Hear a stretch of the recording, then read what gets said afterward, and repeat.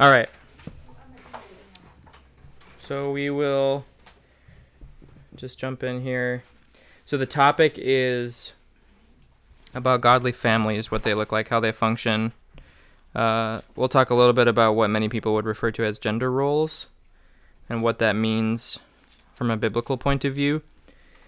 And we're going to touch on man, woman, and child, meaning so what's the role of a husband, a wife, and then the children. And there is application to this for single people too. So if there's any questions about specifics within that, you guys just feel free to ask and we'll touch on those things.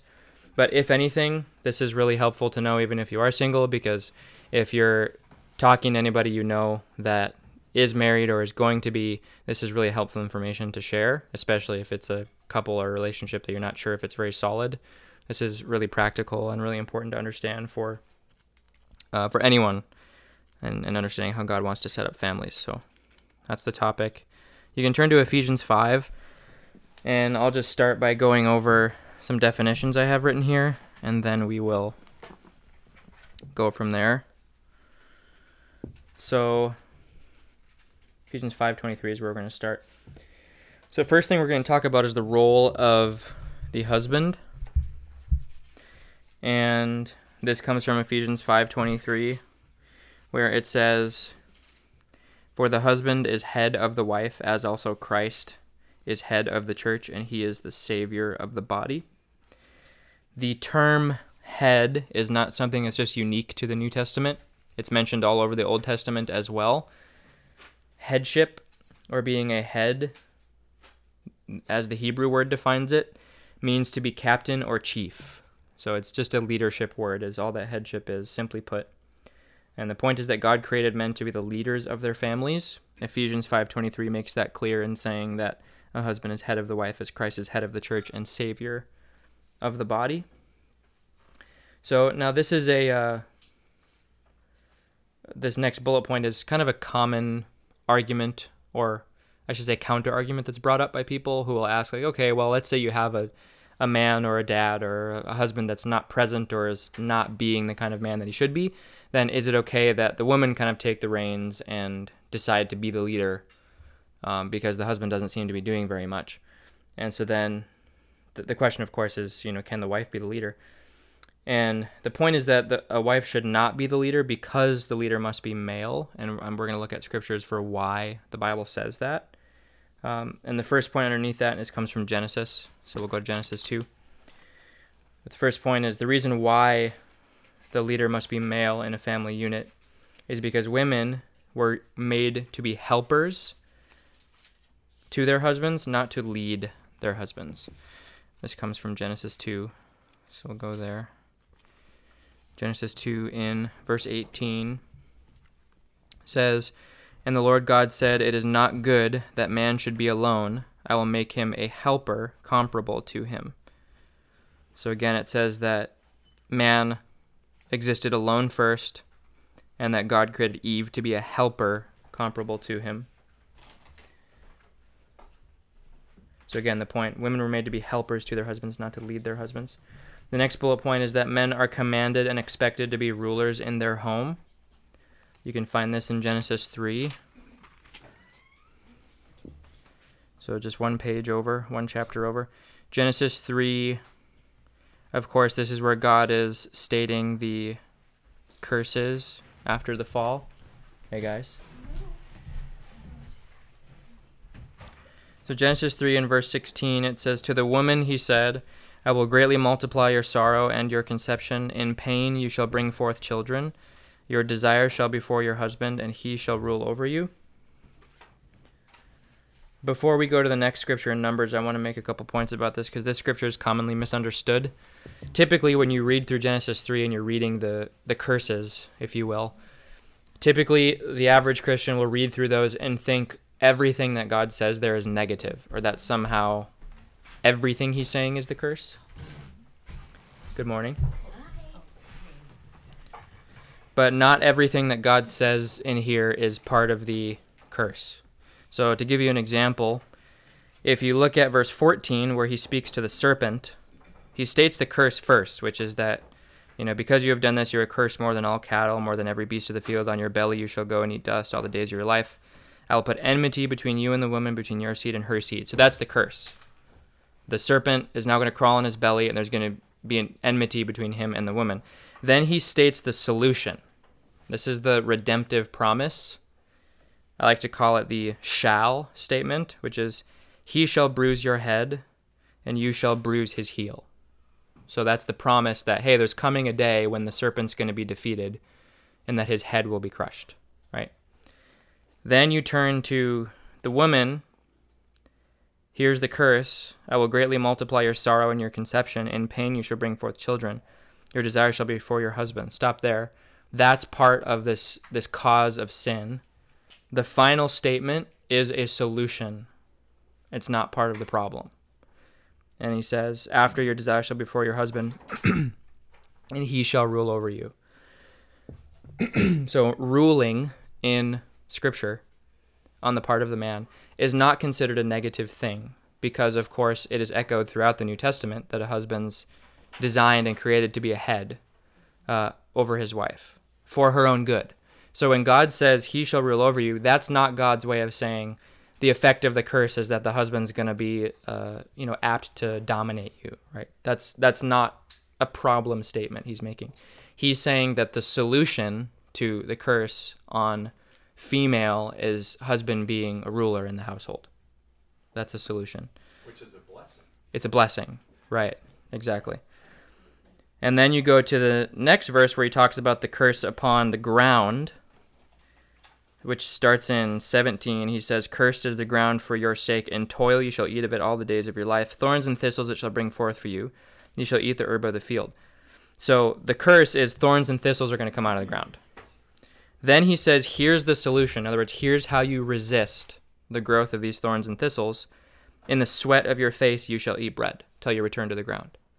So, again, solution to the serpent's curse is one day this Messiah is going to come and defeat the serpent. The solution to the curse on the woman is that a husband's going to be a leader. The solution to the curse on the ground is that man will have to work really hard in sweat and blood to keep thorns and weeds from growing in the earth. And work is also a blessing. Exactly. Right. So we'll get into this more later, but basically part of the solution for women is to have oversight in their lives and in their household through the leadership of a husband. And part of the solution to men and the sin in their life is to be workers and to labor all the days of their life. So basically it's saying, a woman needs oversight, specifically from a husband, it says. Of course, this would be a married woman. And then for a man, he needs to work. These are solutions to the problem. They're not part of the problem, right? So this is really important for the rest of what we're getting into. So that's, again, back to Genesis 3:16, he shall rule over you is about men or husbands are the ones who are to be the leaders. So now we can turn to Numbers 5:29.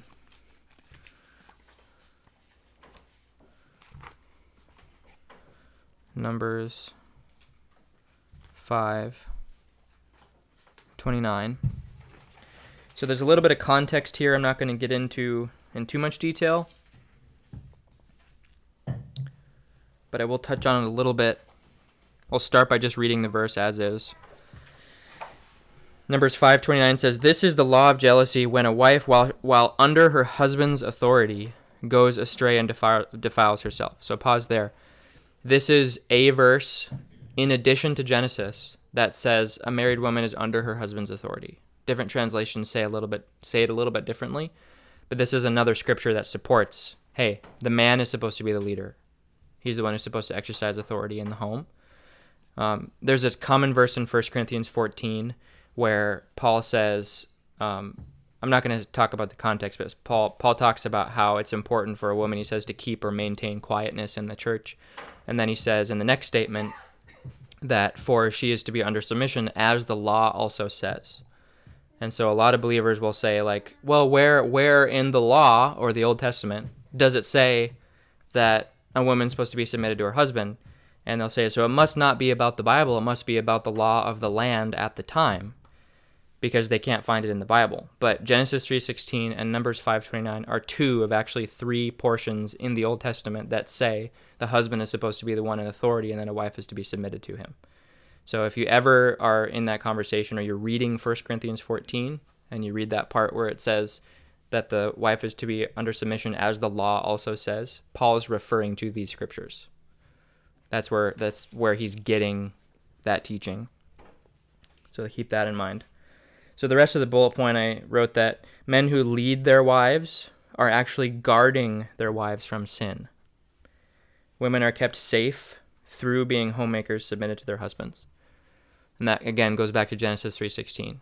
The problem was that there'd be an effective sin in the life of Eve, and of course all women after that.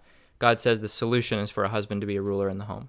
That's part of protecting Eve, and therefore women from sin. And then, of course, you have 1 Timothy 2:12 through 15. We'll turn there quick.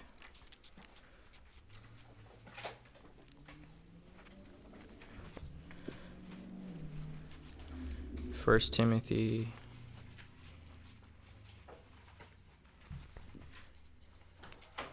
2:12 through 15.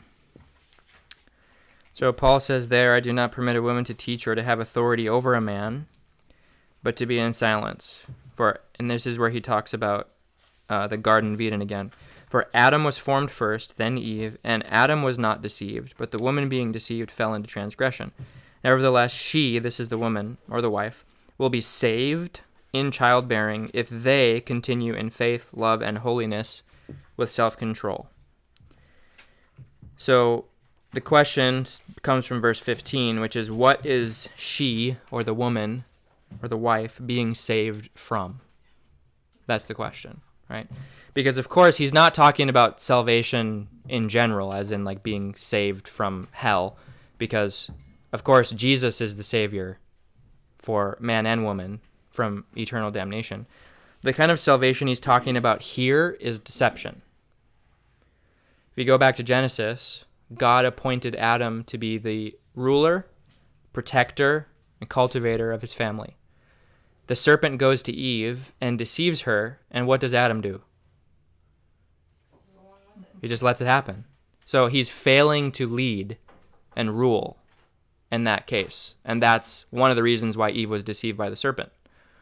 So Paul is stating here, if you want to help protect women from being deceived, the same way that Eve was, her husband being present and being a ruler and leader in their home is part of that solution. And he also includes childbearing in there and says she will be saved in childbearing, which is basically Paul's way of saying if you have a married woman who focuses on bearing children and managing the home, that's if she's seated in that role and is submitted to her husband, that'll be the greatest means of protecting her from sin and deception. That's Paul's point, right? So all those points were written there to state that a leader in a home has to be male, has to be a man, because God has always appointed husband as ruler. And so if you have a woman being a ruler, then that not only violates God's commandments, but it also removes both men and women from the position that keeps them protected from sin. You step out of that position, then you're now more vulnerable the same way that Eve became vulnerable. Because Adam failed to lead and Eve failed to be submitted to him. Right? Any questions about anything so far? Okay. All right. So now we're going to look some more in Genesis. You can turn to Genesis chapter 2, start in verse 15.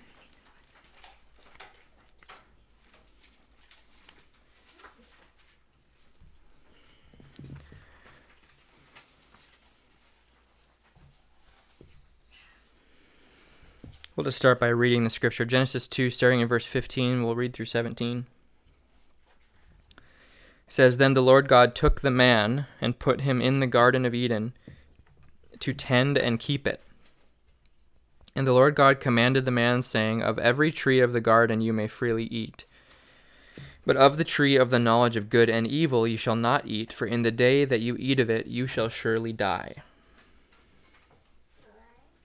That's what we're looking at. We're going to start by defining what tend and keep means. Keep in mind that Eve doesn't exist yet. She hasn't been created yet. So it's just Adam at this point that's been created. So before Eve exists, God takes Adam, puts him in the garden to tend and keep it, and then gives him the command not to eat of the tree of the knowledge of good and evil. Then Eve is created, and now she's sort of inserted into this task that Adam has been given. But the task, in general, was given to man first. And the first command is tend and keep. Defining those words. The next bullet point there I write cultivation and protection. To tend, that word in Hebrew means to cultivate. And to keep in Hebrew means to protect. Thank you, Ada. Let's not touch those, please. Again, so the word tend means to cultivate, and the word keep means to protect or guard. So God tells Adam, this is again the man, God tells the man, your job for this, we'll call it household, that's given to you, is to cultivate it and to protect it. So the Garden of Eden, the equivalent of that in today's day and age, is whatever your household is. Your sphere of influence. That also includes your finances, your physical living space, your property, your children, your spouse. All of that is your garden, right? That's where you are responsible. And the husband is given the task to cultivate and protect. If you define cultivation, as I write here, it's both natural and spiritual. So natural cultivation would be things like working to provide finances, maintaining the health of a household by providing money that's used to buy groceries and clothing and, of course, a home. That's part of cultivation. You're maintaining the health and well-being of a household by working. Again, remember God told Adam in Genesis 3, your job is to till the ground in the sweat of your face. So it is very biblical for men to be the ones that are doing the working to provide the largest portion of the finances for the home, because they're the ones who are told part of the solution to the curse is to work and to sweat and to be occupied in that kind of work for the purpose of cultivating. Keeping or protection can also be natural in the sense that having money also provides security for a home, it provides safety for children. And then you even have things as simple as like, hey, if your house gets broken into or your family's getting attacked, physically defending your family is also a part of protecting, physically speaking, right? Then the spiritual side of things, this is where a lot of us miss it, is that cultivating and protecting spiritually is about providing a family with guidance and instruction in the Word. That's spiritual direction. And that's that second sub-bullet point underneath there where I write spiritual, working to provide guidance and discipline in the Word. This brings protection from sin and spiritual or demonic deception. Naturally, providing is pretty straightforward. It just means work, make money, provide. Spiritual cultivation and protection is about guiding and disciplining in the Word. That's also a husband's responsibility. That tending and keeping, again, is given to the man. That's given to the husband. So, of course, if the husband's to be the ruler in the home, then that means he's supposed to lead the way in doing both of those things. And then, of course, that last bullet point underneath that section, I write that men are best protected from sin when they are busy with hard work. And that comes from Genesis 3:17 through 19, which we read already, where him working in the sweat of his face is the point. Again, men are best protected from sin when they are busy with hard work. A great example of this you can read about additionally in the Old Testament. I don't have it written in the outline, but is in 1 Samuel chapters 12, specifically, chapter 12 of 1 Samuel, which talks about Uriah.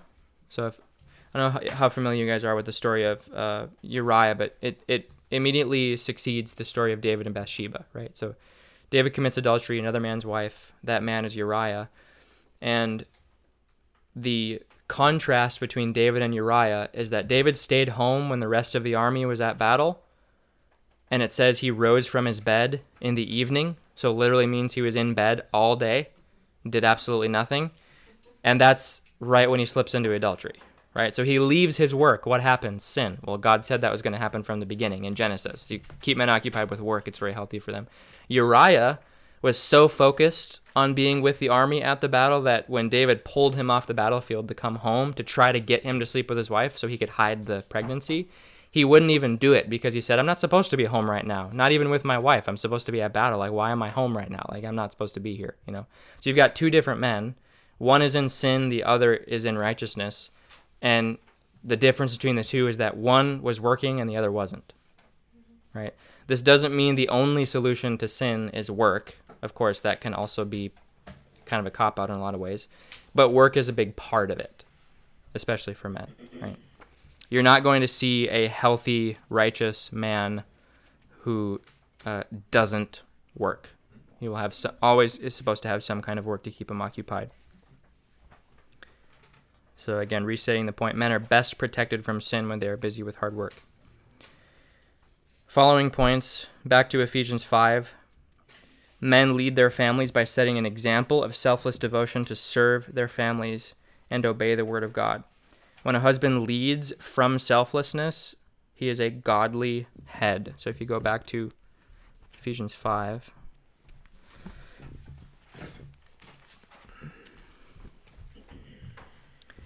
Ephesians 5:25. Starting there, it says, Husbands, love your wives, just as Christ also loved the church and gave himself for her. So pause there. Husband is a head.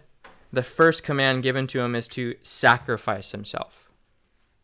So just as Jesus laid down his life for the church, he says a husband is to lay down his life for his family, for his wife, to serve them.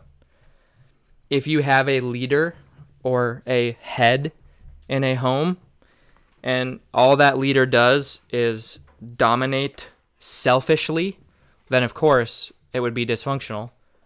But if you have a leader who every decision that is made is out of selflessness and devotion to serve his family, then every obedient submission to his decisions will be healthy and in the best interest of the family because that leader is selfless, right? So that's why when God is speaking to people who are leaders, and in this case husbands, he's saying, hey, leaders, first thing you got to focus on is being selfless, because that's the only way you're going to fend off the pride and tyranny, if you will, that comes from a lack of selflessness. So, of course, men lead by setting an example of selfless devotion to serve. Last bullet point in that section is that men lead their families well by taking charge in bringing instruction and discipline to their children. This comes from Ephesians also, chapter 6 and verse 4. He says, And you, fathers, do not provoke your children to wrath, but bring them up in the training and admonition of the Lord. Training means instruction, nurturing, and admonition means warning, discipline, and rebuke. So, and again, remember, he places this task on fathers. So again, this would be the male counterpart in a family. He says they're the ones that are supposed to lead in training and disciplining their children. So again, to restate the point, men lead their families well also by taking charge in bringing instruction and discipline to their children. It should not fall on the wife to be in charge of deciding entirely how the children are going to be disciplined. That's something that's supposed to fall first on dad. And that, of course, is supported here in Ephesians. So if you sum up that entire section about the role of a husband, the main point is that the husband is meant to be the leader in the home. That leader needs to be a man. He's supposed to work to provide and protect his family, both physically and spiritually. He's to be an example of selfless devotion and lead by taking charge in disciplining the children. That sums up what the role of a husband is in a home. One additional supporting scripture that I have at the top, 1 Corinthians 11, verse 3. We didn't read that, but I want to just read that real quick just so you guys have another verse to support that. 1 Corinthians 11, verse 3. He says, "But I want you to know that the head of every man is Christ, the head of woman is man, and the head of Christ is God." Another statement about headship. The head of woman is man. And of course that will be seen first and foremost in a marriage, in a household, where the head of a wife and of course of a family will be the man.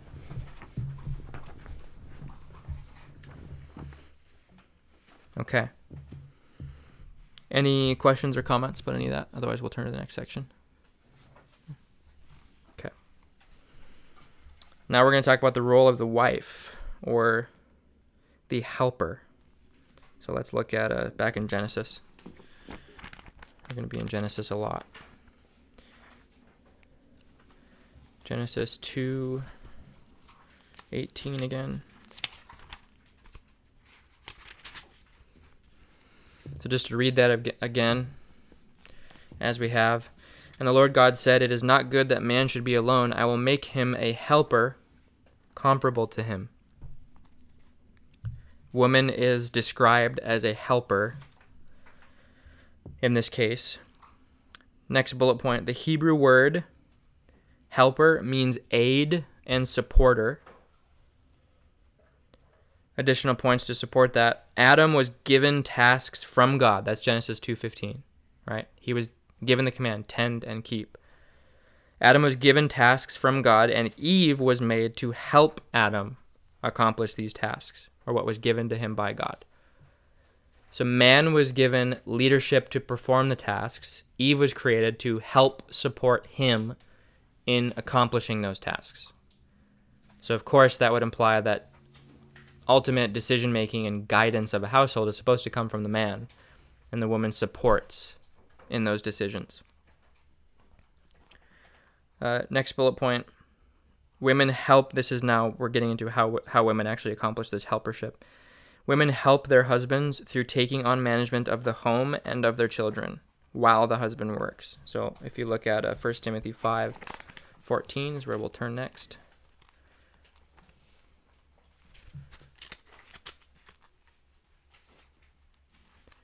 1 Timothy 5:14.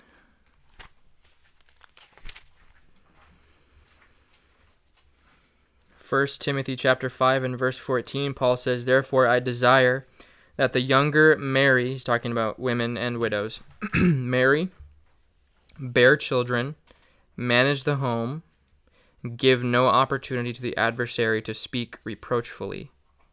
For some have already turned aside after Satan."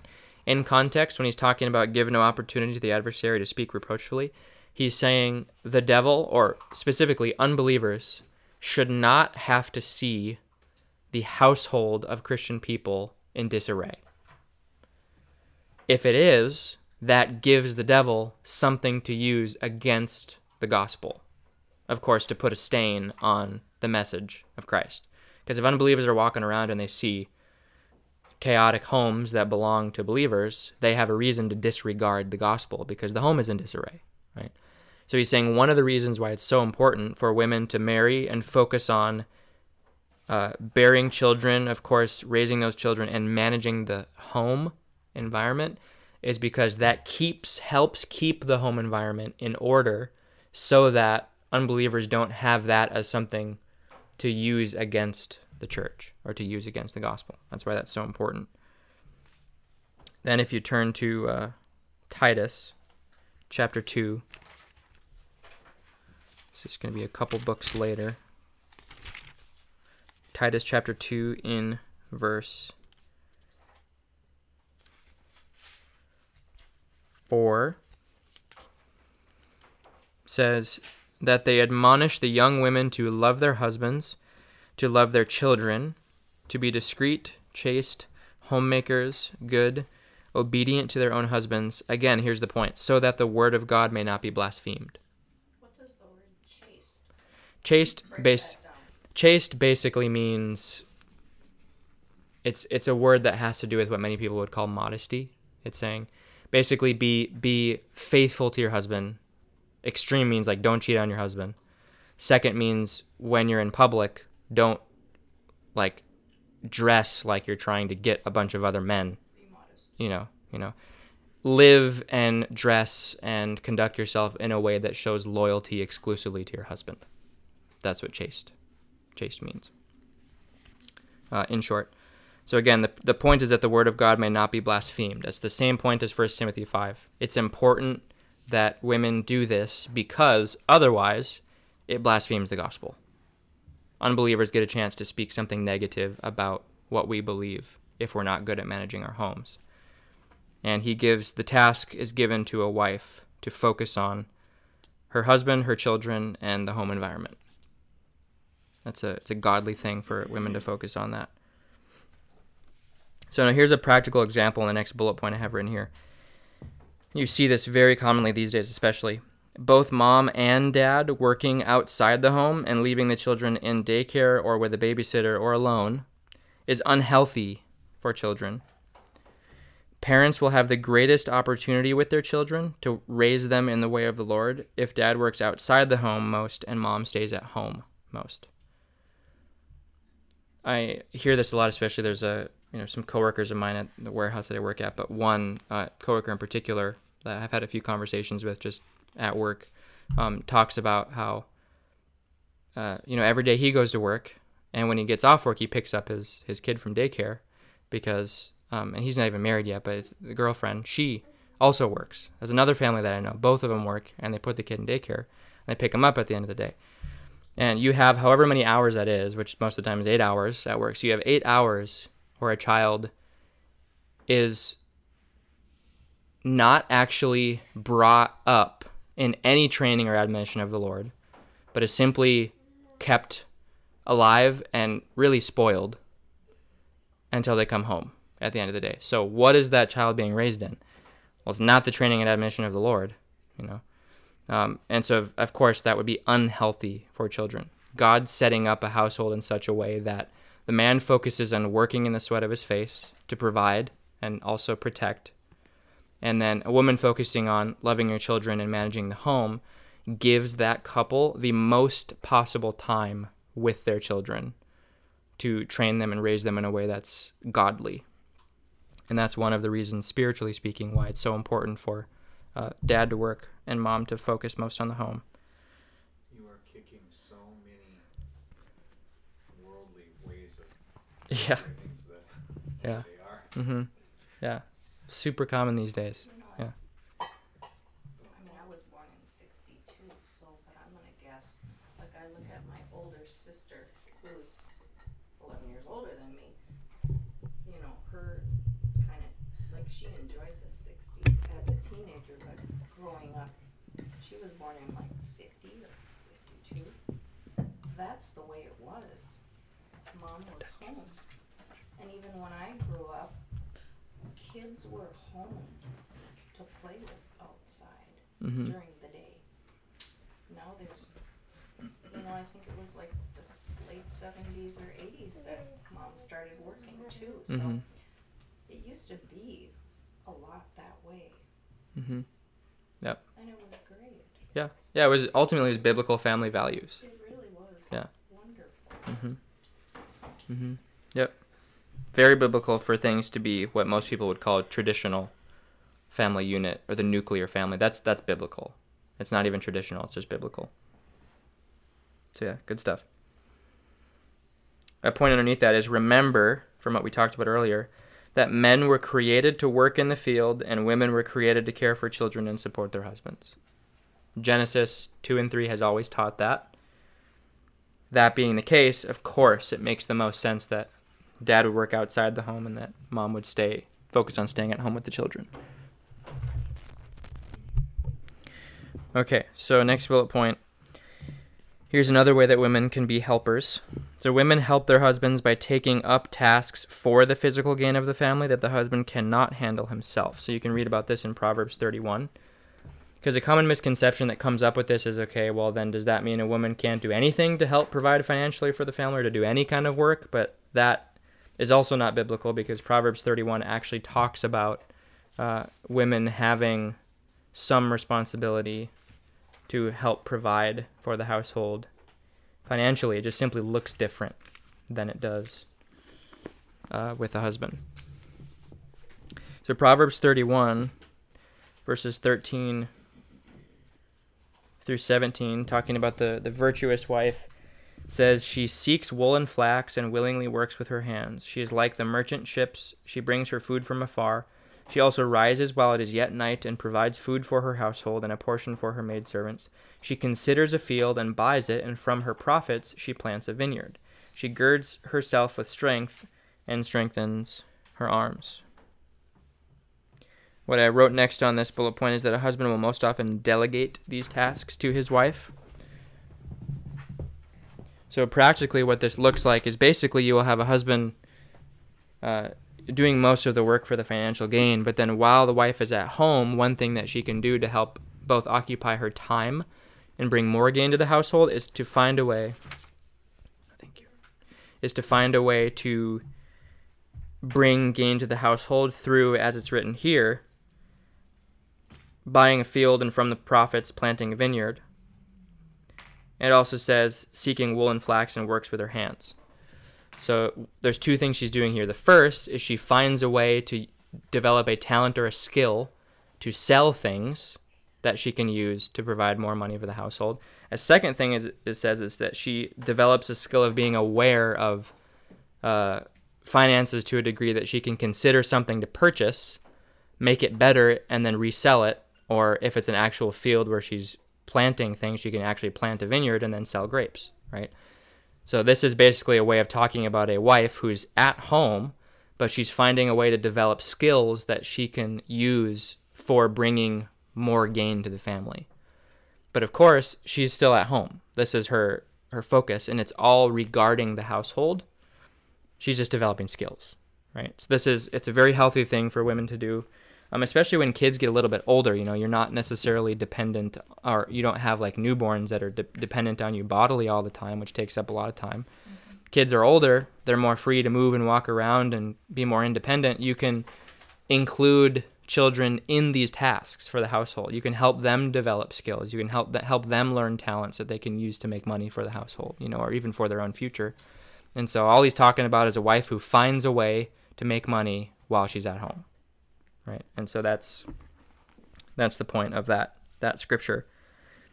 And when I write that a husband will most often delegate these tasks to his wife, the reason why I write that is because if the husband's the leader in cultivating that home and maintaining its health and well-being, then he could say, hey, like, here's our financial goal. We should be making this amount of money. This is what we need for a household. Here's how much I can work. Here's how much money I will make when I'm at my job. Here's the remainder we have to make. Let's find a way for you to make more money while you're at home, and then they can talk about what she can do. And so there's tasks that are being delegated to her, right? And so that's what it might look like in terms of the communication. Next bullet point is that women can help their husbands by being a servant, submitting to their leadership, instructions, and desires. Submission is help. If you, show up at to help anyone, like you go somewhere to offer your help for, let's say you're, like I did this for a friend, he was moving from one place into another, from one apartment into another.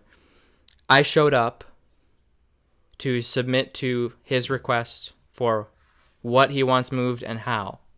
That's me being a helper. If I showed up and said, after he asked me to move a certain thing, no, I'm not going to do that, I want to do things my way, I'm not a helper anymore. I would be trying to take charge. I'd be trying to lead. But that's not what I showed up for. I showed up to help him, which of course means that the greatest help that I will be is by being submitted to his guidance for how he wants his stuff moved into his new place, right?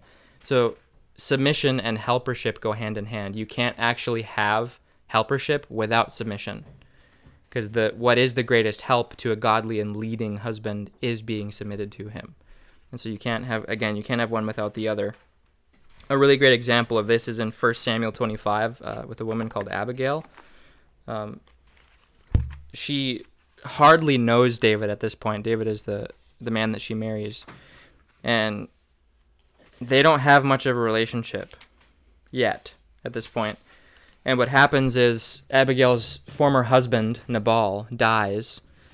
And so now she's a widow. And David knows that she'll have to remarry. So he proposes to her. This is in verse 39 is where it starts. Verse 39 of 1 Samuel 25. It says, "So when David heard that Nabal was dead, he said, 'Blessed be the Lord who has pleaded the cause of my reproach from the hand of Nabal and has kept his servant from evil. For the Lord has returned the wickedness of Nabal on his own head.' And David sent and proposed to Abigail to take her as his wife." Verse 40, "When the servants of David had come to Abigail at Carmel, they spoke to her, saying, 'David sent us to you to ask you to become his wife.'" This is her first statement, verse 41. First thing she says, so it says, "She arose, bowed her face to the earth, and said, 'Here is your maidservant, a servant to wash the feet of the servants of my Lord.'"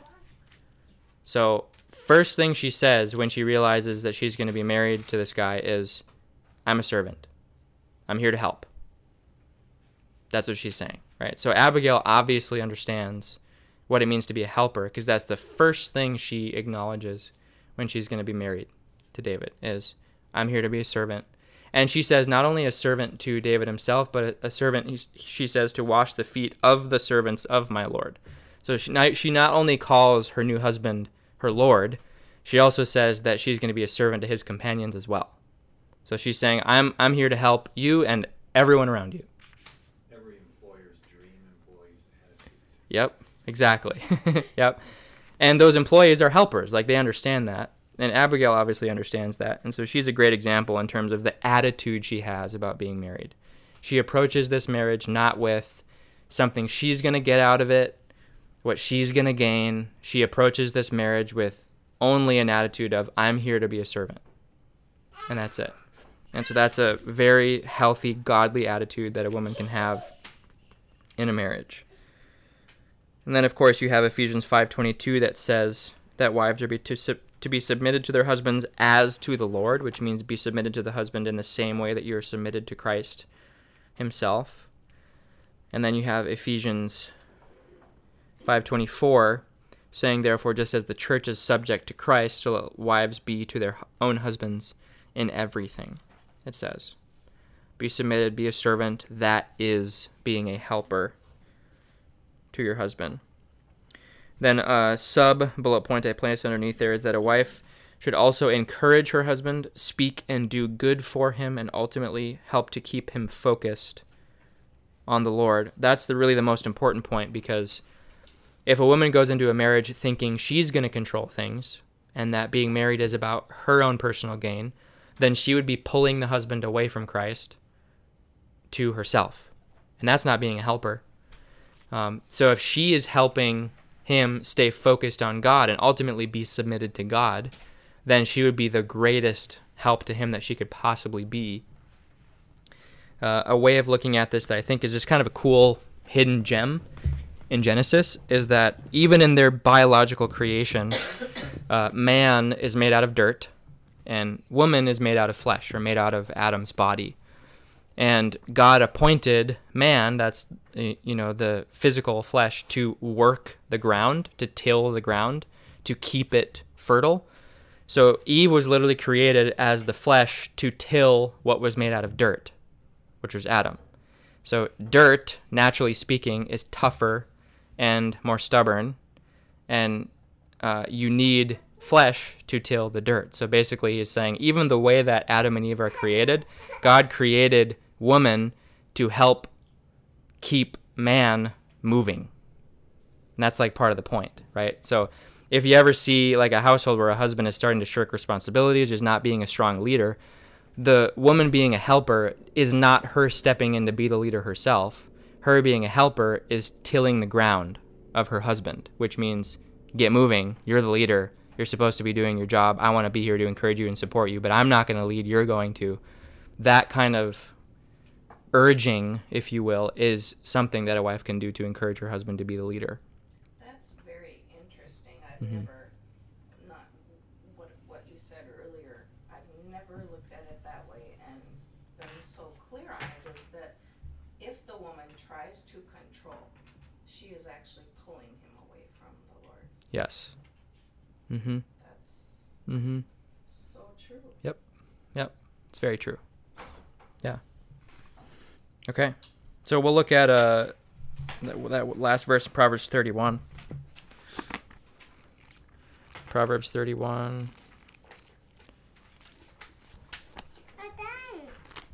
Not quite yet, Ada. Still going. Proverbs 31 in verses 11 and 12 says, "The heart of her husband safely trusts her, so he will have no lack of gain. She does him good and not evil all the days of her life." So she does good and, of course, speaks good for her husband all the days of her life. And her husband trusts her so much that even if everything goes awry, he has no lack of gain because of how much he can trust his wife with the care and management of the household, which, of course, is a very powerful trust that not a lot of households have, right? But that's, of course, the goal here, is that there's that trust between a husband and wife, and that she's always doing her husband good and not evil all the days that she lives. Last thing we'll talk about, this will go quick, is the role of children, to get to the next section. But before we start on that, are there any questions or comments additionally about topic of the role of the woman? Wow. Have some for the end. Maybe we save it for the end. Sure. Yep. Okay, so now you've got the role of children. So there's a couple verses about this. And I think actually children, as they're talked about in Scripture, are given the most unique descriptions. Psalm 127 is where we'll go first. Psalms 127.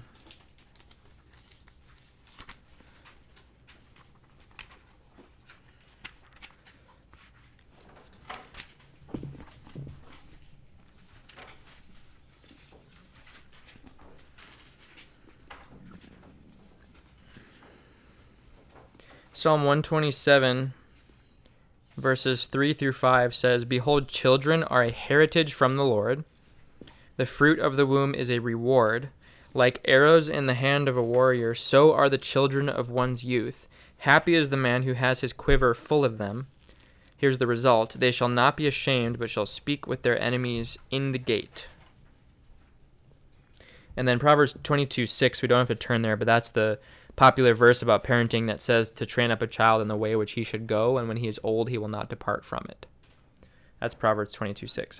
So in the Psalms here, in chapter 27, it says that children are like arrows in the hand of a warrior. So that's why I wrote here, the role of children is to be like arrows in the hand of a warrior.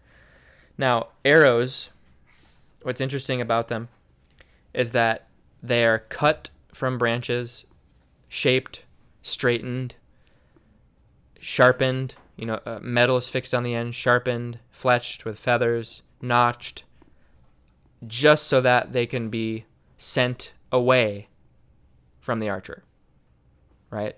So it's basically, the idea is that children were not meant to be seen as yours. And in the right direction. Right. Yeah, and in the right direction. To accomplish the task. Right, they're meant to be shot out. They're meant to be sent out. And the reason why is because, here's the bullet point, parents are only stewards of those who are truly God's children. If children are like arrows, they are to be trained up in God's way and then sent into the world. And that's why Proverbs 22:6 says, "Train up in the child in the way which he should go." So the point is the going out. And then when he's old, he won't depart from it. Additionally, you have no right to raise your children your way because they're not really your kids.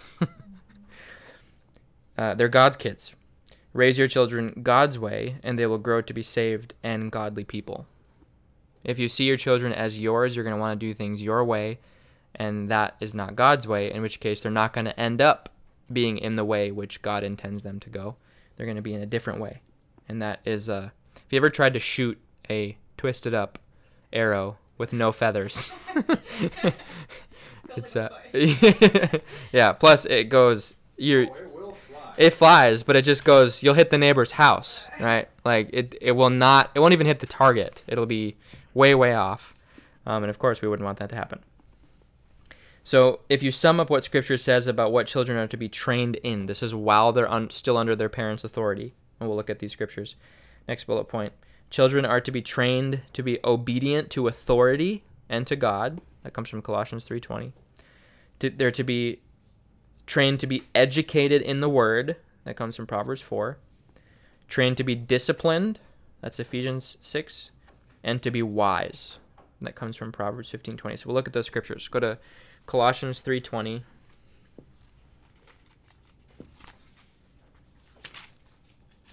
Colossians chapter 3, verse 20. It says, "Children, obey your parents in all things, for this is well-pleasing to the Lord."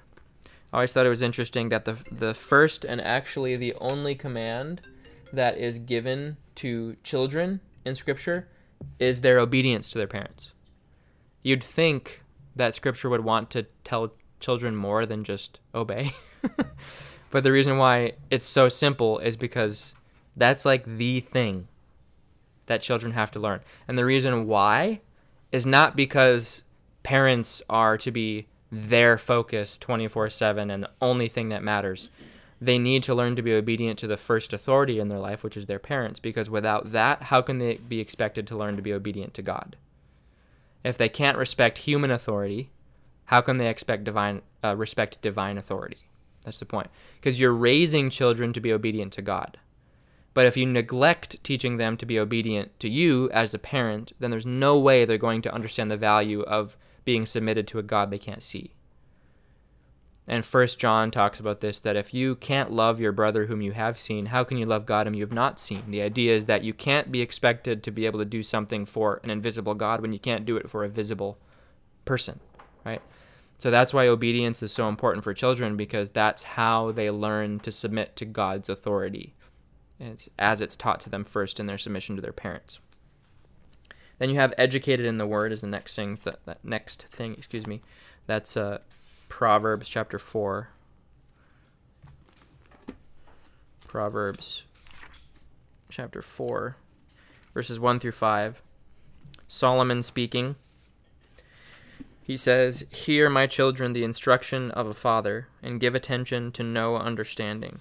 For I give you good doctrine, do not forsake my law. When I was my father's son, tender and the only one in the sight of my mother, he also taught me, and said to me, let your heart retain my words, keep my commands, and live." I like verse 5 too, especially. "Get wisdom, get understanding, do not forget nor turn away from the words of my mouth."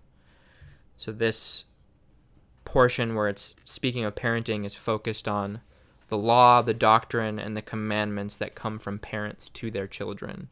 And of course, this would be the doctrine of the Word of God. That's what you're teaching to your children, is what God's Word says, not what you think. Then you have the part about being disciplined. That comes from Ephesians 6 again, where Paul says, "Fathers, do not provoke your children, but bring them up in the training and admonition of the Lord."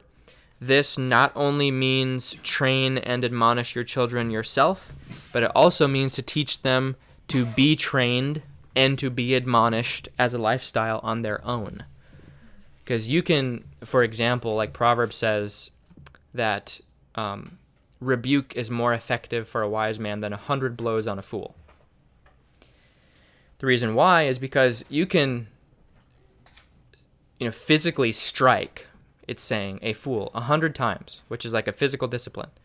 But if they don't have wisdom, then they're not going to receive that correction and actually change anything about their lives. So that would be a person that no matter how much they are disciplined by someone else, they never discipline themselves. Modern penitentiary. Right, exactly. Mm-hmm.